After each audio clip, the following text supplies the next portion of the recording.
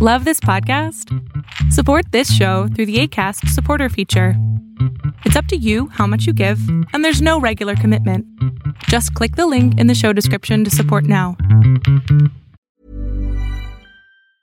Quality sleep is essential. That's why the Sleep Number Smart Bed is designed for your ever-evolving sleep needs. Need a bed that's firmer or softer on either side? Helps you sleep at a comfortable temperature? Sleep Number Smart Beds let you individualize your comfort, so you sleep better together. J.D. Power ranks Sleep Number number 1 in customer satisfaction with mattresses purchased in-store. And now, save 50% on the Sleep Number Limited Edition Smart Bed for a limited time. For J.D. Power 2023 award information, visit jdpower.com/awards. Only at a Sleep Number store or sleepnumber.com. Many of us have those stubborn pounds that seem impossible to lose, no matter how good we eat or how hard we work out. My solution is PlushCare.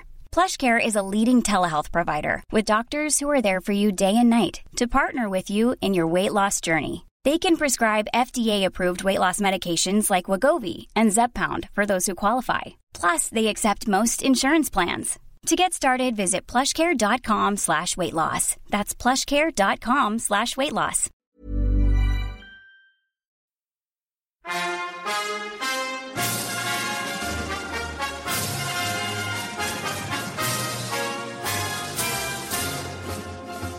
Greetings, comrades, and welcome to the Eastern Border.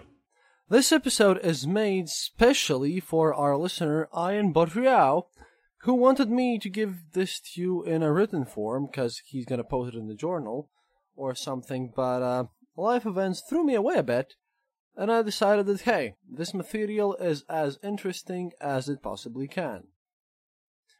I'll be using some materials from the Wilson Quarterly and other computing journals for this episode, but I'm pretty sure you'll find them kind of nice and interesting, especially when it comes to Tetris and the modern day stuff. See, in 1948, the MIT mathematician Norbert Wiener published Cybernetics, a book that heralded the coming information age. Cybernetics, according to Wiener, is, quote, the science of control and communication in the animal and the machine. Just as the human body sweats or shakes to regulate its temperature, the Roomba, vacuum cleaning robot, rotates and continues in a different direction after hitting a wall. In either case, both the animal and the machine use information, feedback, and control to, interact with their environments and, get stuff done. By considering animals' methods of control and communication similar to that of the machines, Wiener and other scientists were basically able to design bigger and more powerful machines. A few years before Wiener's work, British mathematician Alan Turing, he used cybernetic principles to create his Turing machine, which pioneered the design of the modern computer and deciphered Enigma. And don't worry, I'll get the Soviet side here soon enough. The unbreakable World War II era cipher Enigma was used by the German military, of course, but it was broken. In the wake of Turing's invention and Wiener's research, a tremendous enthusiasm for cybernetics swept the world of every academia ever. Mostly America, but, a lot in the West too. The possibilities of cybernetics, it seemed, were endless. By simply posing the problem or asking the question in a way comprehensible to a logic machine, the magic just could happen and the machine could churn its gears and produce the correct logical answer. In modern days, the term cybernetics has become outdated, replaced by more specific terminology in the, ever-growing field. That's why we have Silicon Valley of this IT technology. But even in the 1950s, its limitations were evident. The emerging field of cybernetics was low, hanging fruit for Soviet propagandists looking for a new material to demonize America, as we do usually, declared in their headlines that, quote, this is the degeneration of culture in the United States of America, and, quote, science in the new service of American monopolies. In 1951, Boris Agapov, the science editor of the influential Russian magazine Literaturная Gazeta, and I have the number of it too, I'm be digging deep in that as well later on, stumbled upon Wiener's theory on the cover of Time magazine. Can man build a Superman? That was the headline. Agapov knew very little about Wiener and even less about cybernetics. But for Agapov, the article was basically a goldmine of an anti-American propaganda. Rather than reading Wiener's book, Agapov paraphrased from Time. The result was an inflammatory article that denounced cybernetics as the sweet dream of American capitalists, who aimed to use automation to neuter class-conscious workers. In the paranoia of Soviet society, which was really there, both communist apparatchiks and street merchants heeded the words of the state-run media. Soon after Agapov's article was published, Lenin State Library and hulking institution that overlooks the Kremlin pulled Wiener's cybernetics from circulation. Others followed suit, obviously. The Institute of Philosophy, my own institute, labeled Wiener as a philosophizing ignoramus, who basically had betitled human thought as mere math equations.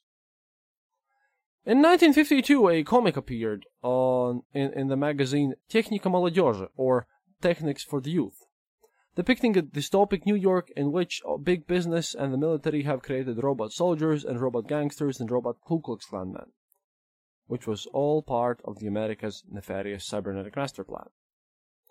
As if you had a cybernetic master plan for the starters, but let's not get into this one.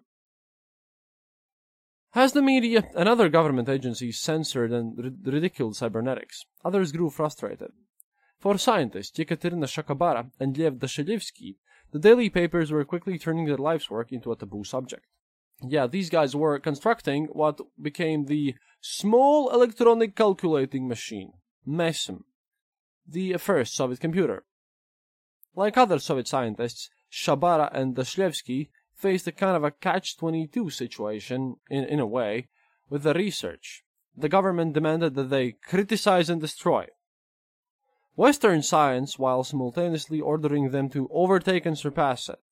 Because, you have to denounce the achievements of the West, at the same time you have to pull on your own.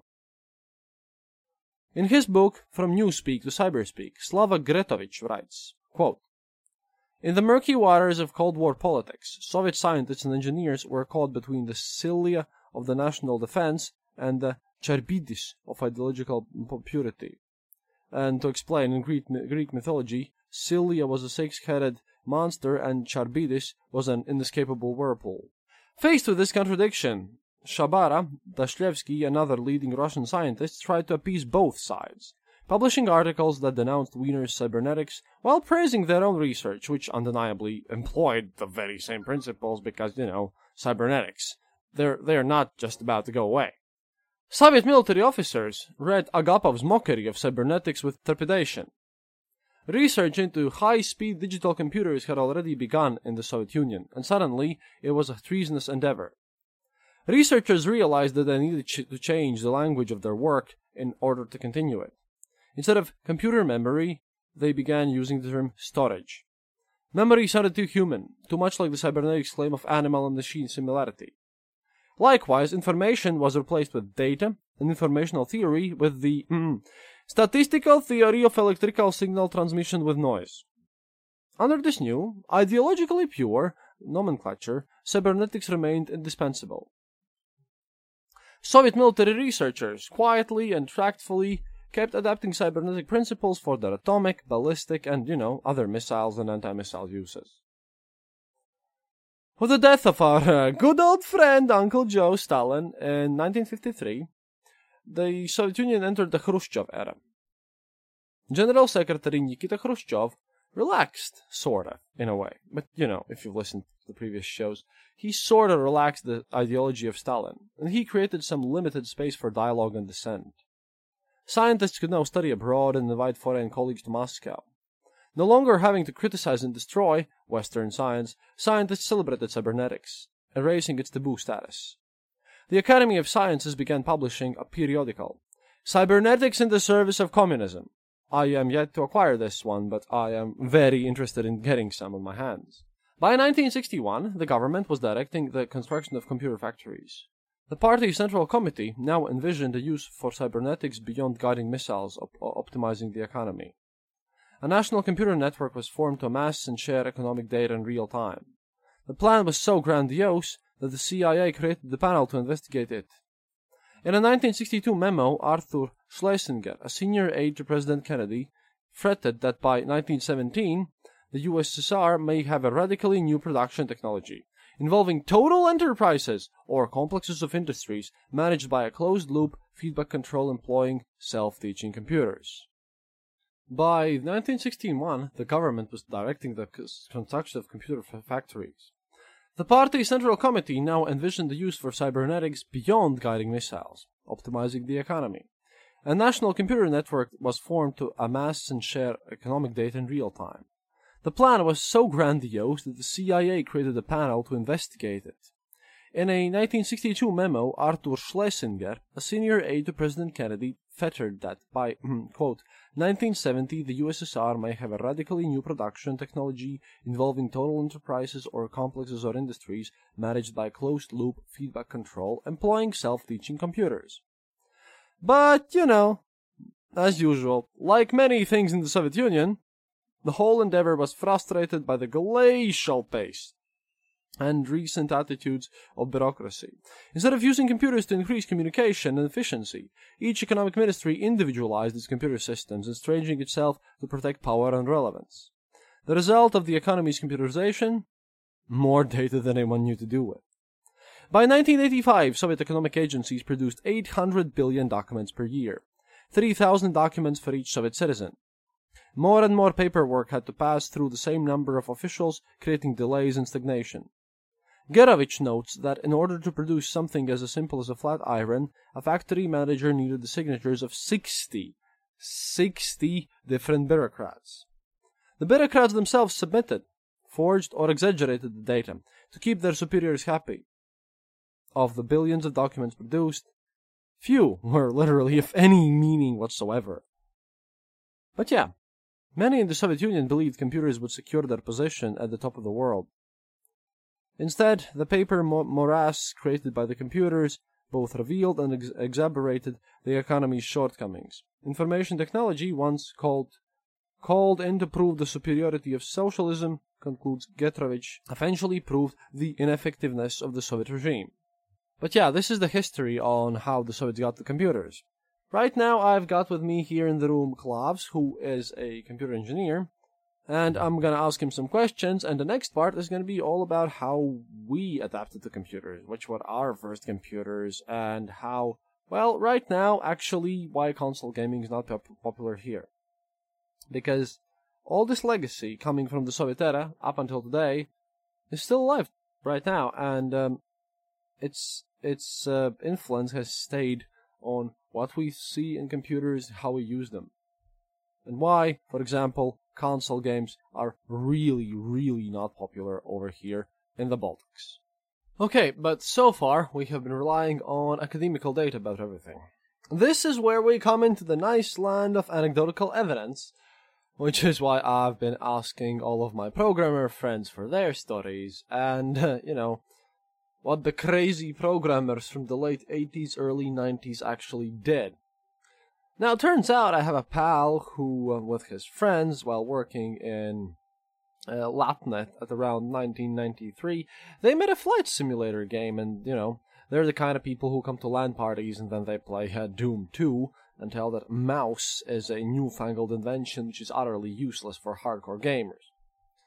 But yeah, the further on part is going to be mostly about games and Eastern Europe and how this stuff worked out. And as I believe a lot of you are gamers, and don't worry, next Stalin episode and purely historical ones will come on, but I was asked to do this computer special, so I, of course, couldn't just sit around doing nothing, so here we go. Some elements might have been there in the previous episodes, but I think it's kind of important to speak about them. See, the Soviets got into this whole market really late. Although I know how I learned programming, because at one point there was a book, and the book was called Kā pēc basicāns māju saprātiņu programmēt mācīja, or how pēc basican taught Maya, the common sense one, to program. It was basically a handbook for kids on how to program in BASIC, how algorithms worked, how program works, how the very basics of programming worked, and everything was written in a Russian equivalent of ZX Spectrum. It came out like in 1992, just after the collapse. At that point, you see, the only thing that we got was these very basic centers, because as a friend of mine who worked in this Riga radio factory told me, was that as he believed the reason for the collapse of the Soviet Union was the fact that instead of making a factory for motherboards of computers, they still focused on the radio parts, because they thought that would be the future, and they truly did not believe that the age of cybernetics and that this newfangled computer thing with all this stuff could actually change the world. Well, it did, and they lost the intellectual battle that way. It's that time of the year. Your vacation is coming up. You can already hear the beach waves, feel the warm breeze, relax, and think about work. You really, really want it all to work out while you're away. Monday.com gives you and the team that peace of mind. When all work is on one platform and everyone's in sync, things just flow. Wherever you are, tap the banner to go to Monday.com. A lot can happen in 3 years, like a chatbot may be your new best friend. But what won't change? Needing health insurance. United Healthcare Tri-Term Medical Plans, underwritten by Golden Rule Insurance Company, offer flexible, budget-friendly coverage that lasts nearly 3 years in some states. Learn more at uh1.com. You see, the ZX Spectrums, once they hit the market, they were just crazy. Because those were the first computers that happened, and ZX Spectrums were brilliant 8-bit machines, if I'm not mistaken, or maybe it's 16-bit. I'm not that good at computer history. Basically, they are on the same level with Commodore 64 and stuff like that. I think they're 8-bit computers. ZX Spectrums were produced in Great Britain, and they were kind of the most popular home computer. They were the kind of computer that you plug into your wall and then to your television, and then you could play games through it via audio cassettes. Now, at the time, back then, there were a lot of export-import rules, because a lot of countries wanted their own computer industry to grow. Therefore, there were huge taxes on certain computers being imported. One major example here would be Spain, which basically put on a major tax on any computer whose RAM was smaller than like 16 bits, I suppose, 16 kilobits. This whole technology language is not exactly my thing, but I guess you understand the gist. So, the ZX Spectrum producers, they basically just added a useless memory chip to the system, so that they could claim in the customs that their machine had more memory than it actually had and was used to. And that's how they kind of overcome these import tariffs. Now, that was all in the 80s, but when the 90s came and we, over here in the Soviet Union, got these things, we just got the licenses to build them. And right now, if you'd ask enthusiasts of these old computers out there, our Soviet-built, or early Russian-built ZX Spectrums and analog machines, well, they're just better than the originals. Because our guys apparently saw the blueprints and saw, hey, comrade, there is this chip, it doesn't do anything. How about we connect it to the rest of the plate? So yeah, Soviet-made ZX Spectrums actually have more memory than the original ones, because they made the chip actually work. And I have mentioned this on the previous episodes, but again, it's worth noting it here that previously we could use shortwave radios to listen to Radio Free Europe, to kind of keep in touch, and there were a lot of these blockages going on, you know. We were blocked from discussing things with other countries and hearing their own news. There were special radio stations out on the countryside near the east that would block out certain radio waves and patterns. So everyone turned into a radio amateur. They used to print these books for teenagers, you know, how to be a great teenager. Kind of like books for scouts and stuff like that, except for, you know, everyday use. And those books involve not only like how to exercise right or do things right, but how to fix your own chair. What tools do you need what tools do you need in your household for any problem? How to fix your plumbing, you know, because do-it-yourself stuff was an everyday necessity. And one of these things that I had in this book was was this detail about how to weld and fix my own small radio station. And I didn't really know why, because, for one, in Soviet era, there was a mandatory radio receiver at every house. It only played one station. It was the Moscow Central one, and it sort of had to be turned on at all times. And you had to pay for it monthly. There was a fee, and even if you removed it later on, you still had to pay fees for that one. But there were a bunch of instructions on how to make that one work. Because, hey, you're going to have a radio at your place. How about you fix it? So when the Soviet Union collapsed, when this whole thing went down, like I said, there are a lot of people who are now adept at making these radios and making these channels work. So what did the people do after this situation? Well, obviously, as the Soviet Union just collapsed, there was no longer any need for crazy experimentation with radio technology. But yeah, turns out the ZX Spectrum and Russian versions, they all ran on magnetic tapes. The ones that you used to put in your recording machines. And if you're younger than, listening to tape music, then wow, I feel really old here. Anyhow, previously, when at 9 o'clock you would hear news on these pirate radio stations talking about, like, retranslating, refurbishing Radio Free Europe, right now it would be, we are now launching Contra, or something of that sort, and they would just play the whole game in audio, and if you had a free tape in your end, you could record it, and then you could play it on your computer. So that's how the Soviet piracy was born. And piracy is still a huge part in this area over here. Which is the next issue that I want to talk about, and like I said, this is more or less a special for Ian Bodriau, but I believe that this section shall be interesting to anyone who likes to play some video games now and then, to understand our general issues about piracy, because yes, we in Eastern Europe are the main central of the world's piracy. Well, us in China, in a way, but actually China pirates less due to their strict internet controls, but Eastern Europe is thought to be the hotbed of the whole issue. Yeah, I want to speak about that, and maybe give some advice. And Ian, I'm sorry that I didn't maybe write this out in written form, but here we go. So, I talked about the ZX Spectrums, but when it comes to console market, yeah, that's a big issue here today. And that also involves why we are such a hotbed of piracy. See, the first consoles here, at least in Latvia, and I presume that involves Baltics in general, like Estonia, Lithuania, and Russia too, and Poland to some extent, they appeared way later than everyone else. For one, I had never seen a Super Nintendo in my whole life. What we had here at first, when I was a kid, was these things called Giletons, as we called them. They were a Chinese ripoff of the NES. Heck, not even of the NES. They were Chinese ripoffs of the Famicom computer, and you can tell it by the cartridges. And recently I watched a nostalgic game show by Pat, the NES punk, I suppose, where he spoke about extra rare games, and one of these extra rare games was like second game of Flintstones. Well, I happened to have that game on my Chinese pirated cartridge for Famicom, even though it was just made in the United States of America and nowhere else, and spread around just through this one food chain.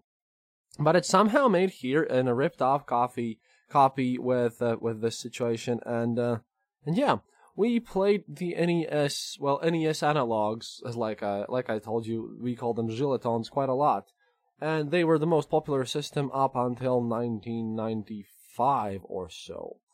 Which is when Sega Mega Drive arrived. Approximately at that time, and that was super, super expensive. I know it's known as Sega Genesis in the United States, but over here it was Sega Mega Drive, and we got some originals even.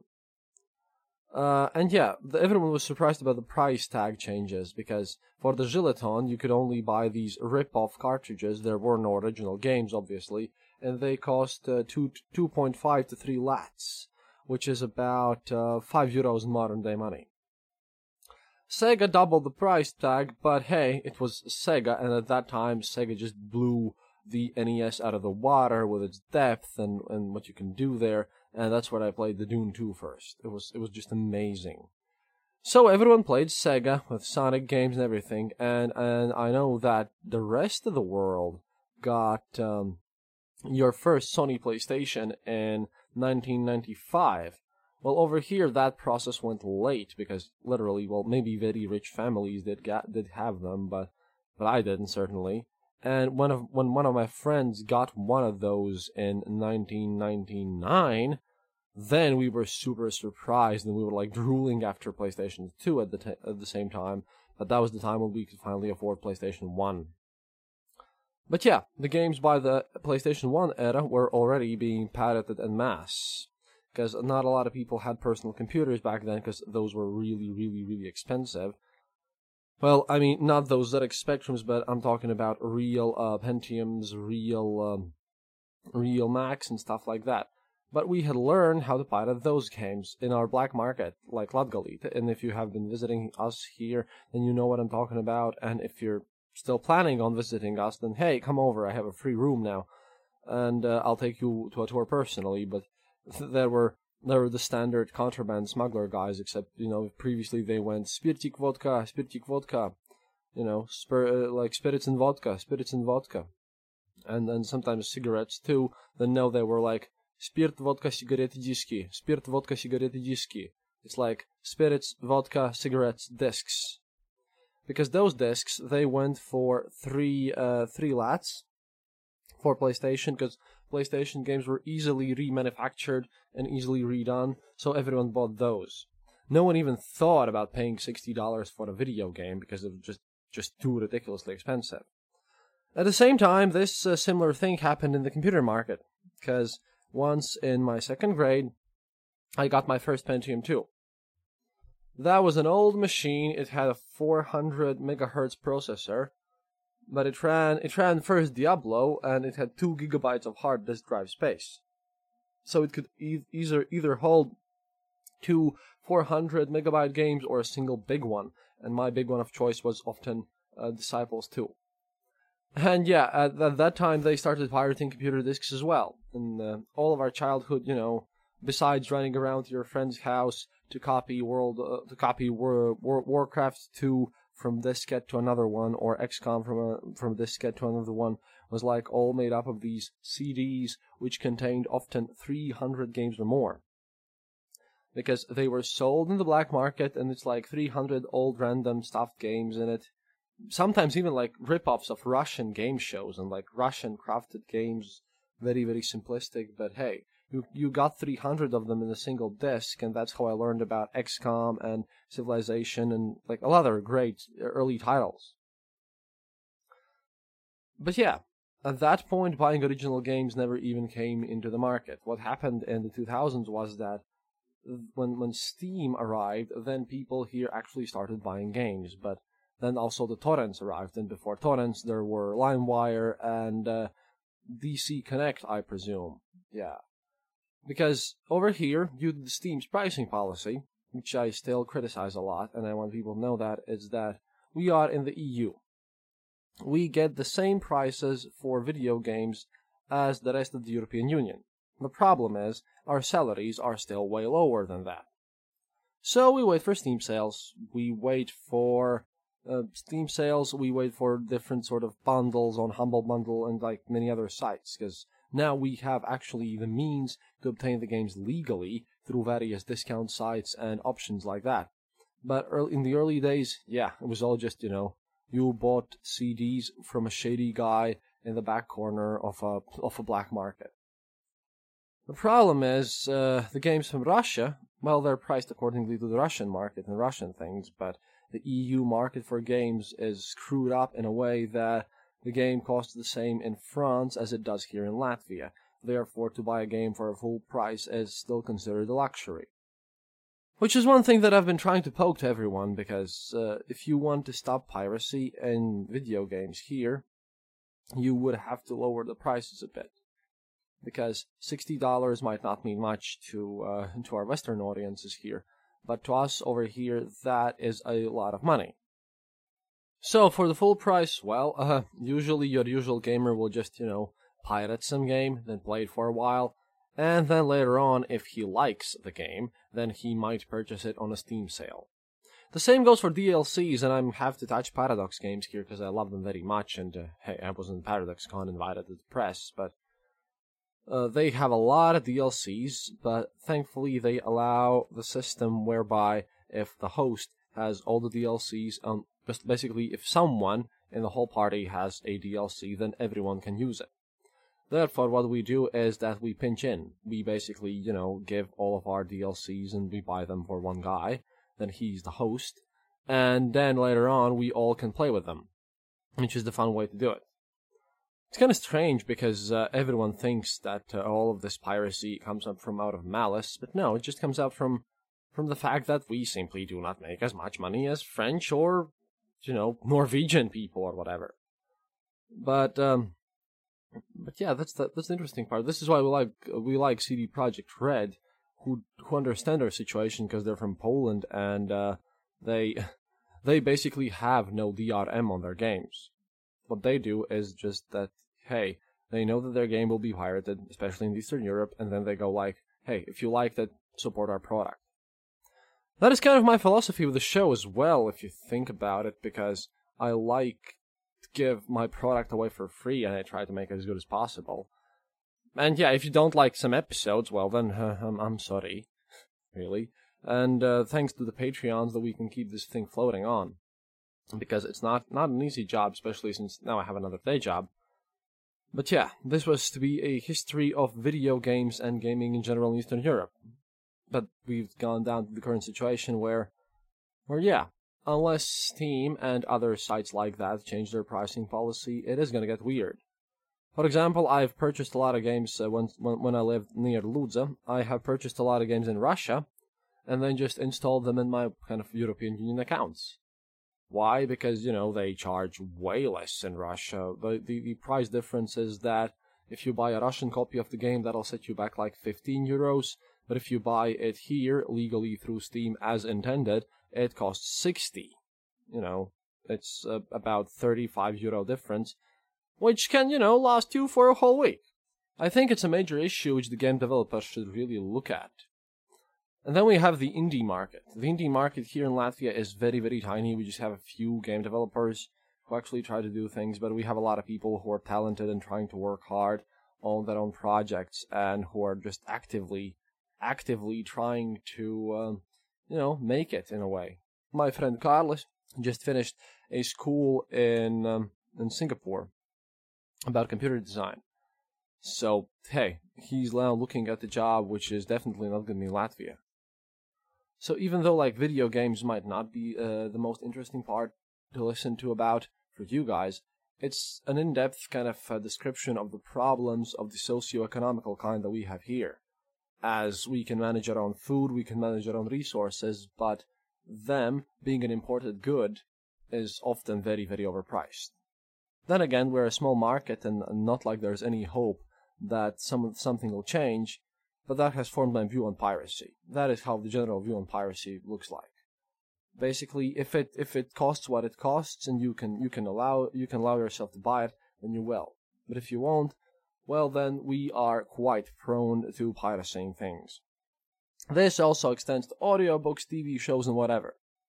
Because we live in the era of digital goods. And the digital goods, well, they should cost the same all over the board.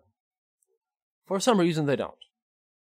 That is a bit Soviet if you think about it. It's like, the ruble had completely different values in Moscow and, say, Tula or whatever. Because even though the ruble had the same purchasing power, at one place you could actually buy useful goods for it in the store, and another place the store was just empty. That way, ruble carried its own weight and was kind of this strange metaphor for how stable the Soviet power was in any given area. So these games and these digital goods and all this piracy issue, which I think that you have probably heard anyways, even if you don't play any games, this is how it kind of works into it, because they are digital goods and they are trying to sell as digital goods for the prices that very, very, very few can afford. Even though right next door to us in Russia and Belarus, they're selling the exact same product for way less, so a lot of people just buy them there. And then we get punished for bringing them over, which is again an interesting aspect of capitalism, because if I buy a good, and which is not like licensed good, like or taxed good, like cigarettes or gasoline, if I buy those things and illegally try to cross the border with them, then I might get in trouble. But that's video games that we're speaking of here. So if I buy a video game in Russia and then I install it on my Steam account here, then I might get into trouble. So much for teaching us Eastern Europeans in the post-Soviet bloc how capitalism works, comrades. We're trying to deal with this, and it is getting better as, our salaries are actually improving. It's not going to be an easy walk, and I think really that the game developers should kind of more fracturalize their price market if they want to fight piracy. Because piracy, in my opinion, does not come from the fact that you do not want to pay for the game. Piracy comes from the fact that the game seems ridiculously overpriced for you. And you know what? If you can't afford the game anyways, if you can't afford this, if you can't afford to be my patron, then feel free and, dig through my stuff and just write us an email. We'll probably figure something out. Products should cost as much as they do, and people shouldn't really rely and call non-existent sales as their own losses. Because poor students, well then, they can't probably afford the product anyways. Well, yeah, and the final thing of all this situation is that, of course, our internet prices are ridiculously low. Such as, I pay, 13 euros for 115 megabits of internet speed. That also helps. The fact that you can download anything and then just buy stuff what you actually like. Yeah, this has been a bit tiring and off script, but I promised I'd do it for Ian Badriao. I really, really hope he'll find this useful. I hope you guys, the rest of you guys, also found this useful. Next episode's gonna be up very, very soon. We're changing our release schedule a bit. The book part for the Patreons is coming up tomorrow, and I hope to make 2 episodes next week. One of them is gonna be about the basis of Marxistic philosophy, because I found that great book. Then I have a lot of magazines that I'd like to cover. And then I want to further on with the Stalin series, because, hey, as we noticed in the last episode, Stalin just got power. So that's going to be really interesting. But for now, thank you for enjoying this computer game, video game special, and до свидания, товарищи. Thank you for listening to The Eastern Border. If you have any comments or specific details you'd like to know, you're welcome to leave it in the comment section on our site, theeasternborder.lv, and we'll rummage even to the western border to find you an answer. Like this podcast, subscribe to us on iTunes, Stitcher, or on our RSS feed. Happiness is mandatory. Good reviews and donations feed the farmers of our kolkhozs in the great motherland. The Eastern Border salutes you.